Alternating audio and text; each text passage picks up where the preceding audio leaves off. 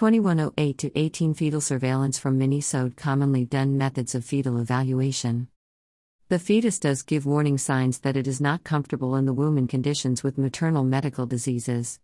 A hostile in utero condition leads to loss of the fetus or a growth abnormality like fetal growth restriction, or even an intrauterine demise. Methods of fetal assessment are by clinical and investigations. A judicious assessment includes the correct evaluation of each case, individually combined results of more than one test of fetal well-being before any intervention like a labor induction or a cesarean section. The decision must be justified and defendable in the best interest of the two patients.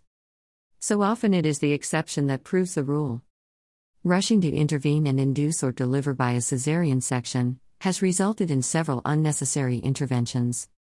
The correct interpretation of a CTG trace itself may challenge some, as with measures of changing maternal position, correcting dehydration can revert the early decelerations, falsely interpreted as fetal distress. Suspicious NSDs done for 20 minutes can be extended for a period of 40 minutes, for better interpretation. Admission tests, where the 20-minute traces for women in early labor are done to check for fetal distress, especially in high-risk women. The ultrasound evaluation of the fetal well-being too has false positives based on time of day, dietary intake, smoking or medications used by the mother. How can we interpret to be sure? A non-reactive or abnormal CTG trace or an equivocal one can be repeated after some time.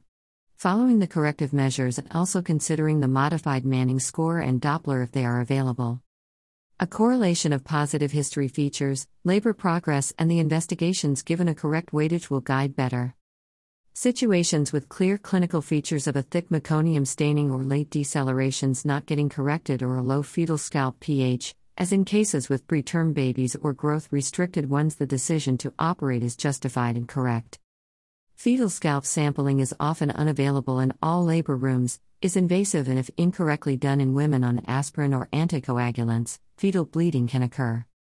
The test selected must be after evaluation of data, history and examination, available and patient counseled appropriately. People who can interpret the CTGs. Junior doctors in obstetrics. Registrars or medical officers. Junior or senior specialists and consultants. Nurses trained in the obstetrics and labor units. Midwives with training in CTG. Interns and final year students. Nursing students in their final years. Labor monitoring varies as compared to the monitoring in the antenatal period. Here the monitoring of the uterine contractions in relation to the fetal heart rate changes are necessary. The fetal distress in labor is confirmed by a. Variable decelerations.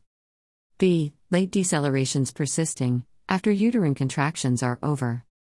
c. Meconium staining that is moderate to thick. d. Excessive fetal movements. e. Reduced fetal movements. f. Baseline bradycardia less than 100 beat per minute or tachycardia more than 160 beat per minute.